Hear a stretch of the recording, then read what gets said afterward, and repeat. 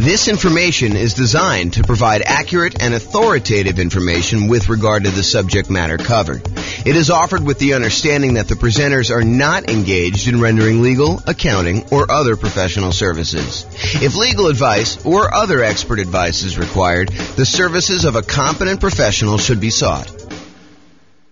Welcome to the Oceanside Real Estate Investing and Real Estate Financial Planning Podcast.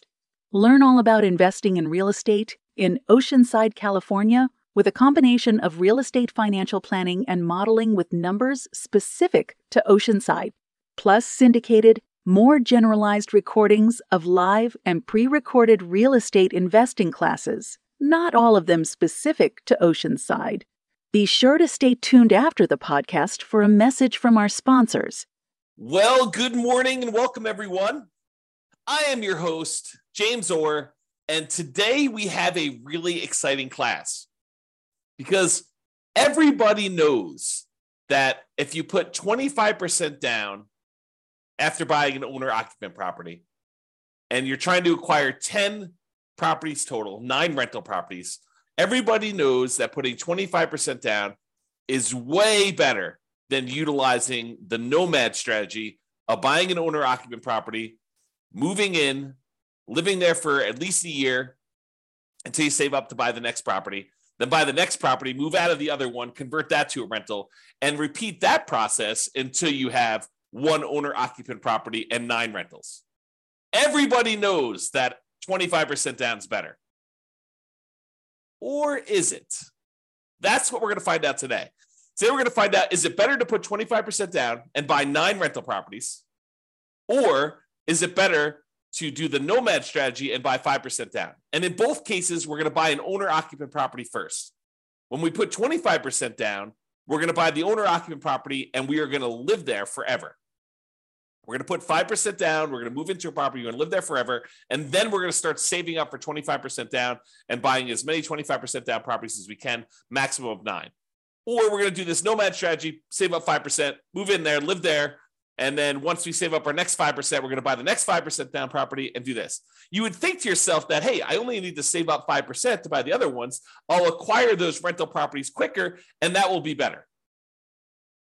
But with the 25% down one, it may take you longer to save up your down payment, but when you buy the property, presumably the economics are a little bit better because you put more down, so your cash flow is going to be better.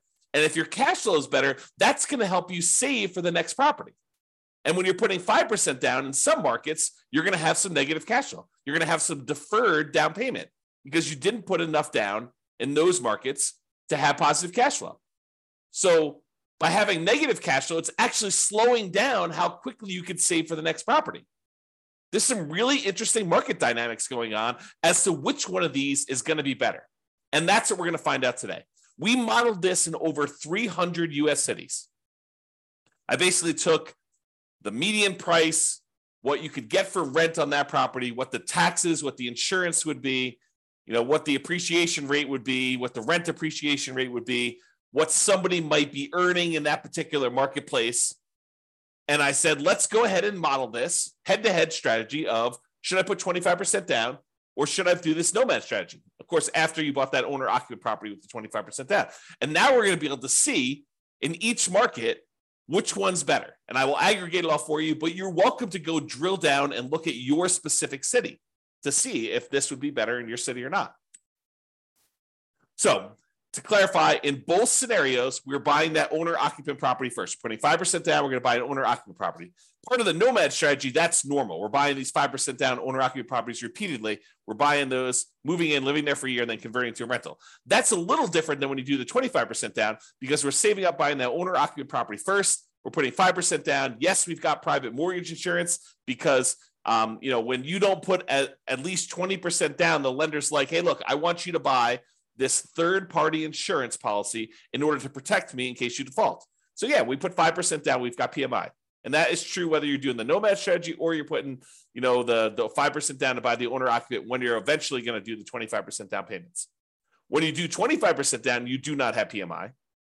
When you're buying the property and you're putting a full 25% down, that's more than 20%. And so the lender's like, I don't need PMI for that. But anytime you buy with 5% down, you will have PMI. Okay. So in both scenarios, we're buying that owner-occupant property first. In the baseline Nomad strategy, we're saving up until you could buy a 5% down owner-occupant property, living there for at least a year, and until they've saved enough to buy the next property. We're repeating this until they have 10 properties total, 9 rentals, and 1 to live in. In some cases, they don't get to the full 10. They end up either running out of time or they become financially independent before that, and then they may no longer qualify to buy ones. Now realize, this is a really big, important difference. So like if you started zoning out a little bit, thinking about your own situation, which I do all the time, but if you're zoning out thinking about your situation, this is important for you to understand. When you do the Nomad strategy, the last property you purchase is the most expensive property you purchase and the last one to be paid off, and it's the one you're living in. You're living in that last property because you buy a property, you move in, you live there. Then once you've saved enough, you move into the next property, you convert the previous one to a rental. But you're moving in, you're always moving into that most expensive last property that you purchased.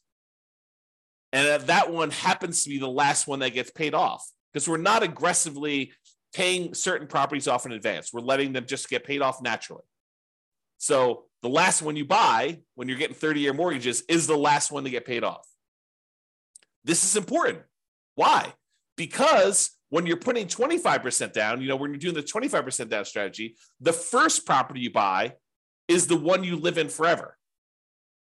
And that one gets paid off in almost all cases about 30 years from when you start. That's not true with doing the Nomad one. The one you live in doesn't get paid off until it's the last property you buy and then 30 years later. Why is this important? It's important because when we calculate if somebody is financially independent or not, if they have their owner-occupant property paid off, it means they don't need to cover that as an expense in order to be financially independent. It lowers the bar of what achieving financial independence is. If you needed $10,000 a month in order to be financially independent, and part of that included a $2,000 a month mortgage payment on a property you were living in, when you pay off the property that you were living in and you no longer have that mortgage payment, of course, you've got taxes and insurance and maintenance and all that other stuff, but the actual mortgage payment that you had to pay when you were living there, you no longer need to have that to cover in order to be financially independent. So instead of you needing $10,000 a month, if $2,000 a month of it was your mortgage payment, now once you paid off your mortgage, you really only need $8,000 a month to be financially independent. And our software in our modeling does take that into account. So this difference between which property you're living in and when you bought it and when it gets paid off might just come into play. It might just be really important here, which you will probably see. I'll give you a hint. Because with the baseline Nomad one, it's the last one you buy. When you do the 25% down one where you buy the owner-occupant 5% down one first, it's the first one you buy. And that does get paid off about 30 years after you start. Very close to 30 years as soon as you start. Okay? All right, so for baseline Nomad, they buy the next property when they've saved enough for down payment, plus closing costs, plus 6 months of reserves for their personal expenses, and 6 months of reserves for all the properties that they own, including the one they're about to buy. And they must also qualify for the loan based on a 45% debt to income ratio. Okay, so we are taking all that into account. So if you're buying properties and you're highly leveraged and they've got negative cash flow, that can slow you down if that's hurting your debt to income ratio. Whereas if you're buying 25% down properties and that is helping your debt to income ratio because it's got positive cash flow and it's pulling your debt to income ratio down, it's making it lower, which is better, then that helps you. So by buying the Nomad strategy, but Nomad properties in some markets where that has negative cash flow, it could limit when you buy your next property. Whereas when you put 25% down, that probably limits you less. In some cases, it actually helps you. It depends on the market and how good cash flow is in that market, how good the ratio, the economics of the property are, the ratio of the price to rent is, or the rent to price, depending on how you want to look at it, how you measure that. Okay.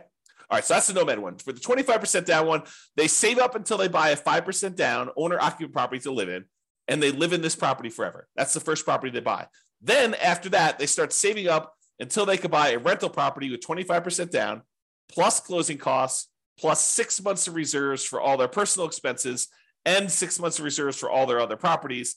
And they can qualify for that loan based on the 45% debt to income ratio. And they repeat that until they buy up to 9 rentals with 25% down each. Okay. If you want to see like the charts I'm about to show you and you want to drill down and mouse over them and do all that other stuff, you can go to the URL on the screen here. I'll put it in the show notes as well. Okay. But if you want to go and see that, you can go look at that. All right. So we talked a little bit about this idea of being financially independent. So what makes somebody financially independent when we're doing our modeling? Well, the income from their investments need to exceed their personal expenses. That's the simple version. But what counts toward the income from their investments? Well, any net positive cash flow from rental properties counts. That's income minus all their real expenses, vacancy, principal, interest, taxes, PMI, property insurance, maintenance management, all that stuff are expenses. So it's their net positive cash flow after all those expenses. That does count toward whether they are financially independent or not. Plus, any money that they have invested in the stock market or bonds or whatever else they got there times a safe withdrawal rate. So if they've got $1 million they go through, they buy all their rental properties, and then they start saving up money in their bank account, in their stock market account in this case, because it's what we have their extra money invested in. But if they've got that invested in the stock market, then basically you take that money, let's say they have $1 million, times the safe withdrawal rate. Let's say they think that 4% is their safe withdrawal rate. So it's 4% of the $1 million per year also counts toward them being financially independent. So, $1 million times 4% is about $40,000 a year. So what is that? Like, $3,400 a month, somewhere in that ballpark, would be counting toward them being financially independent. That does count. And then 3 other sources of passive income, which in this case did not come into play because we didn't model it. We didn't model Social Security. We didn't model them buying annuities, and we didn't model them getting a pension from their job.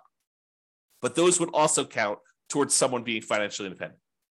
All right, so the assumptions. So each city's modeling uses their median home price and the estimated rent on those properties. Now, it is important to realize, I'm kind of known for these 88 strategies to improve cash flow, but we did not apply any of the 88 strategies to improve cash flow in this modeling. We didn't try to maximize and optimize for cash flow here. We just said, look, we're buying a median price home with median price rent. And so we're sort of just trying to determine if that type of property is good. So this isn't really like, if you could do really amazingly well. This is sort of like, hey, if you just kind of show up in this marketplace and you buy just, right off the shelf stuff and don't do any type of optimization, this is what is likely to happen. We'll do future classes where we optimize things, where we buy at a discount or we get a premium in rent, or we do, a strategy where we can get a little bit higher cash flow. We will do all those assumptions, all those kind of like analysis and comparisons in the future. We're doing like one of these a week, which for people on the podcast feels like one a month because we teach daily classes, but we publish a podcast once a month or once a week, with some really rare exceptions. So we are doing these and we will get through all of them. If you want to see, a lot of them are done already. And you can go look on the website under the realestatefinancialplanner.com/model, MODEL. You can see a lot of comparisons that we've already done. And I've got like 100 that I plan on doing. So there's more coming. Okay. The job income does vary based on the city so that they can afford property in that marketplace. If I said everybody makes $5,000, the people in Los Angeles could not afford a property based on that. They'd never hit their debt to income ratio in order to hit a median price property. So someone in Los Angeles earns more money than someone in Mobile, Alabama, as an example. Okay. However, when you earn more money, your personal expenses are higher. And so you need to overcome a higher hurdle in order to be considered financially independent. So to those who more is given, more is expected in order for them to be financially independent. Even though they get a benefit, they're also handicapped in whether or not they are financially independent. So when you have a higher income, you need to exceed a higher level of return, a higher level of dollars coming in. I guess it's a return in order to be financially independent. Okay.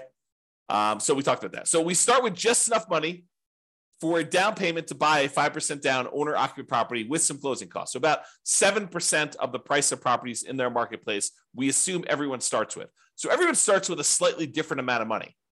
but it's enough for them to buy a owner-occupant property in that marketplace for what I think is obvious reasons, right? If everyone started with 10K, then obviously the people in Los Angeles have been penalized, whereas the people in Mobile, Alabama probably have an advantage.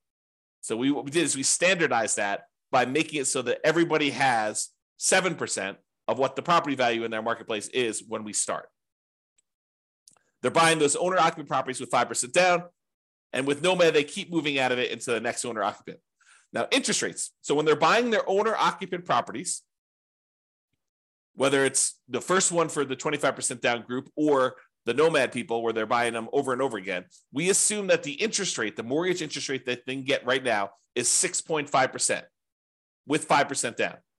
And that does have, in addition to that 6.5%, it does have private mortgage insurance, as we discussed. When they're buying their rental properties, their interest rate is 6.75.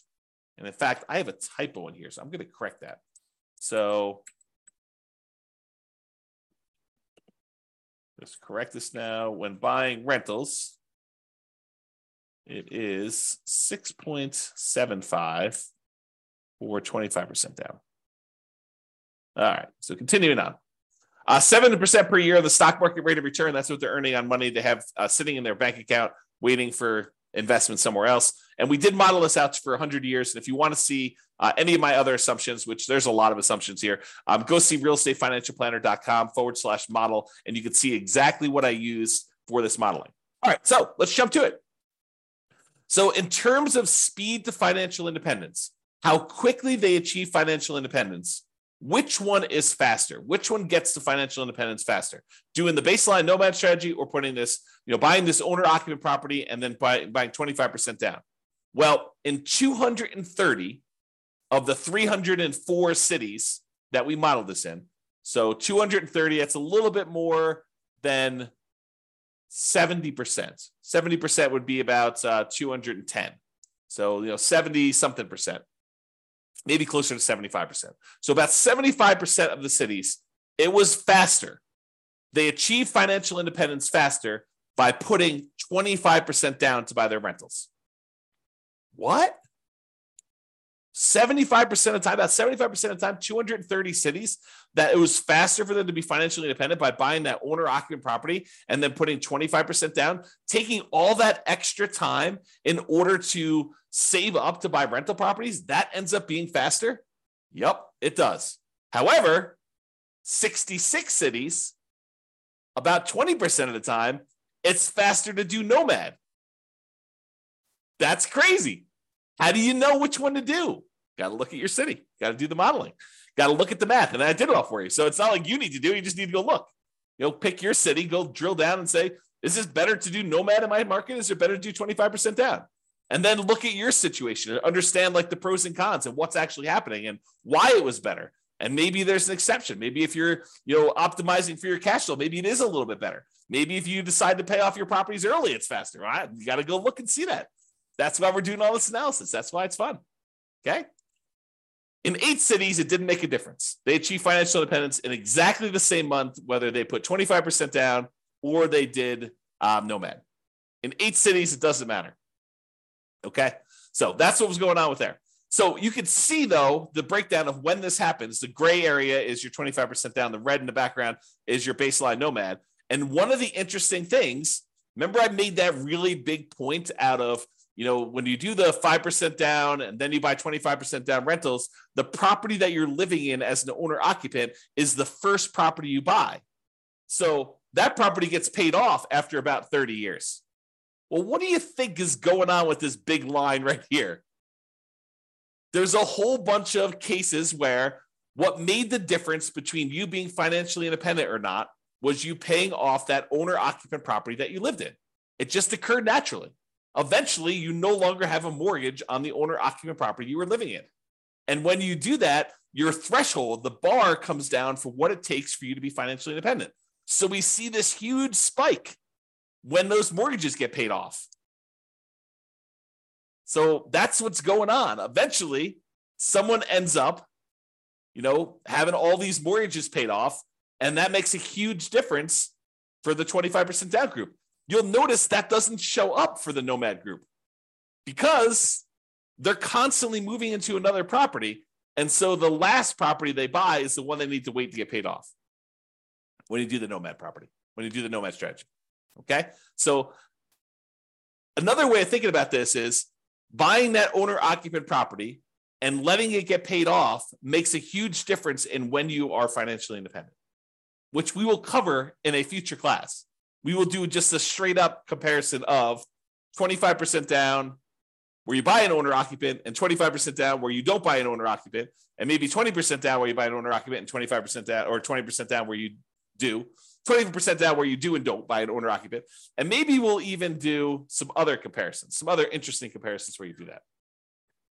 So my wife and my puppy have just walked past my backyard. Like we've got a gate and open space and stuff. And they just walked by and I saw them. That was very, very snuggly. Okay. So that's what's going on here. So you can look at it and see just how big of a difference this makes in some cases.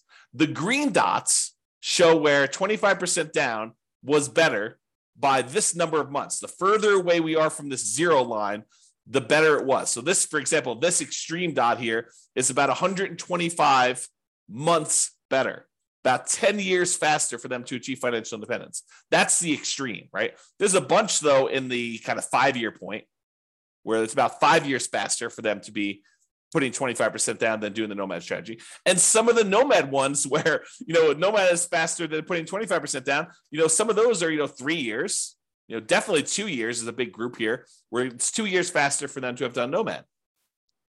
And is it skewed where, is it better to do this strategy when you have higher priced houses? In my opinion, there seems to be a preference for when you put 25% down, that tends to be a better strategy with more expensive properties, right? This axis right here shows you how expensive the properties are. These are inexpensive properties over here. These are the more expensive properties over here. And you can see that it tends to be more green, better with 25% down when we get up into the more expensive properties.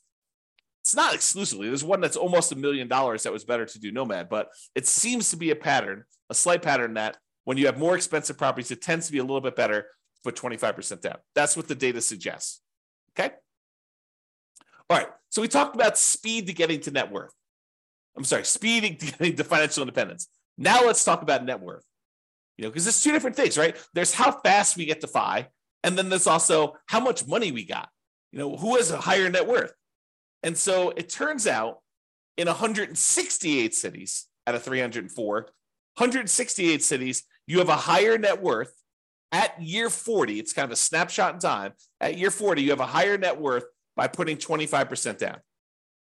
168 cities, which I think that's, 180 cities would be about 60%, right? So it's a little bit less than 60%. So probably in like the 55% range, you would have a higher net worth if you put 25% down. In 127 cities, you'd have a higher net worth if you Nomad it.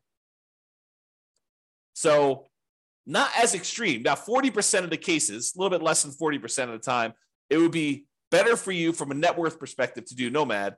In about 55% of the cases, it would be better for you to do 25% down. So that's a little closer. In 9% of the cities, or 9%, no, in 9 cities, that's about, 3%, it didn't make a difference. They had the same net worth at year 40. All right, so you can see the difference and how big the differences are. There are some big differences. There are some cases where it's $5 million difference at year 40 in net worth. So you got to go look at your city and see. All right, now we kind of summed up some of this data here, and we showed that on average, okay, I've got average and median here. On average, it is 25.3 months faster for you to be financially independent by putting 25% down, by buying an owner-occupant property, then saving up and doing 25% down to buy your rental properties. About a little bit more than 2 years faster on average. On median is when we take all the numbers, we stack them up from the lowest to the highest, and we look at the middlemost number. There happens to be 2. We take the average of the 2 middle ones. But we look at the middlemost number, and on median, it is 73 months faster for you to put 25% down. So what is that? That's like 6 years. 6 years faster. 6 years of, if you happen to have a job that you really hate, that you didn't need to work because you were financially independent faster. What if I could save, this is like, sounds like the sleazy late night infomercial TV thing, right? Right. What if I could save you 6 years of working at that job that you hate just by changing the way that you acquire rental properties? That sounds so bad. It sounds so sleazy, right? What if I could save you 6 years? Yeah, that's really what it is, right? I mean, that's what we're talking about. If you do this 25% down, then you've, on median, half the time it's better than that. Half the time it's worse than that. That's what median is. It's better for you to put 25% down. 6 years. That's a big difference. I mean, even on average, it's 2 years. I mean, think about it. 2 years of not having to go into a job that you hate. Now, if you love the job, you can keep working. Do whatever you want to do, right? Now, difference in net worth. So on average, the difference is about $235,000. Not that big of a difference. On median, it's about $377,000. Okay. And on average, it's slightly better in terms of Nomad. On median, it's slightly better in terms of 25% down. So go figure. There are some really extreme cases with Nomad where it's much higher, and there are some cases where Nomad where it's not as good. Okay. Now, as far as risk goes, the risk, I think, varies a little bit, right? Because when you put 25% down, you end up having slightly lower risk with all the things associated with debt. You know, like your debt to income ratio tends to be a little bit better in general. Like you would think, right? Because you're putting more down. So your debt to income should be a little bit better. So let's take a look. Debt to income. Yeah, debt to income is a little bit better on average for 25% down and a little bit better on median. I mean, but are we talking about like these monstrous differences? No, it's 19.6 versus 18%. I'm sorry, 19.6 versus 18 for the difference between median and average. It's 30% debt to income average for baseline Nomad versus 19.6. So not insignificant, not horribly bad. What about debt to net worth? Well, same thing. Whenever we're talking about debt, you're probably going to see that 25% down is better because you have less debt. You're putting more down in general. And your debt to your account balance, your liquidity. Well, when you have more money because you didn't put enough down, you didn't put more down for the 5% down Nomad, you tend to have a little bit more liquidity. So the amount of debt you have compared to your bank balance, a little bit better for Nomad. The months of reserves, we looked at that, and then rent resiliency, we'll cover those another thing. But the like risk measures are split. It's not universally better one way or another. Okay. In some ways, it's better to do Nomad. In some ways, it's better to do 25% down. All right. So remember, we've been talking about the median property and sort of like the associated rent that goes along with this. You could apply those 88 strategies to improve cash flow and improve on these. So you shouldn't think, this is exactly how I will do. I mean, it'll never be exactly how you will do because there's no way that things will fall into place and be exactly the same. I just watched this documentary on Infinity. And they were talking about how, there's an infinite number, if imagine, hypothetically, theoretically, there was an infinite number of universes where an infinite number of us existed. In that case, with an infinite number of us, you could possibly achieve this exact simulation, this exact model. But in this universe, not likely. The chance of property prices going up exactly 3% and interest rates remaining exactly at 6.5 or 6.75, depending on which one you're buying, for the entire 100 years that you were doing this, and you managed to get that, and taxes and insurance went up by that exact number every time. I mean, the chance of all that happening is like zero. Okay. So we're basically using this median price property, what rent might be on those. You should be able to choose and do better, right? And we do some modeling where we do those improvements. You can see the impact. Go look at the realestatefinancialplanner.com/model, or we'll do future classes where we compare those different things. But realize that I am not an expert at 300 markets. So if you are an expert at your local market, if you go to realestatefinancialplanner.com/model and you see my assumptions, you're like, James, your assumptions for my market are not exactly right. I mean, normally we'd be buying properties that are 10% less in price, or, getting a little bit better rent to price ratio than what you're talking about here. Yeah. Let me know, reach out via email. I will go update those. I'll rerun it and it will update all these charts. It won't update them in the video, but it will update them on the website so you could see the most up-to-date versions. And that may change things for some folks, right? Not every market, but in some markets could change things. So reach out. And I'm not trying to show the best case, right? I'm not trying to show the property that only you could buy once every 7 years because it's so good that they only show up once every 7 years. I want to do what the average Joe real estate investor, and Joe could be male or female, shows up in a marketplace and does. What could they very likely achieve by just showing up there that any real estate investor in that market could expect to achieve? And I have a typo. So I will do that. Could expect to achieve. Okay. So in conclusion, in our current market conditions, current price, current interest rates, current rents, in about 300 plus US markets, using what I consider to be less than ideal median price rent properties, putting 25% down is a faster path to financial independence in about 230 of 304 cities, or about 76% of the cities. For net worth, 25% down still wins, but it's only in 168 cities of 304. The market does matter, though. You would not be able to improve. You will not be able to improve your time to financial independence in every market by doing this. You got to look at your market, your specific situation, how much you make, how much you're saving, what type of properties you're buying. Like all that stuff can really have an impact, especially when it's close. It's best if you look closer at your specific market and apply as many of the 88 cash flow improving strategies as practically possible to improve on your own implementation of this. You can go check out realestatefinancialplanner.com/model for more information. So that's all I got. I hope you enjoyed this class. I really do like these classes because I think it dispels some of the myths out there about folks saying, oh, it's obviously better. You always put 25% down. Maybe. It's always better. You always do Nomad. That's going to be so much better. Maybe. You got to actually look at the math. And now we can see if we do this in 305 markets or 304 markets or whatever it is, we could see the difference of what is likely to happen. There you go. That's all I got for you. This has been James Orr. Hope you have a great day, everybody. Bye-bye for now. With home prices up, mortgage interest rates up, and rents up, but not quite enough to counteract the higher prices and interest rates, cash flow on rental properties in Oceanside is harder than ever. Book a call with the Real Estate Financial Planner to apply our proprietary 88 strategies to improve cash flow on your rentals.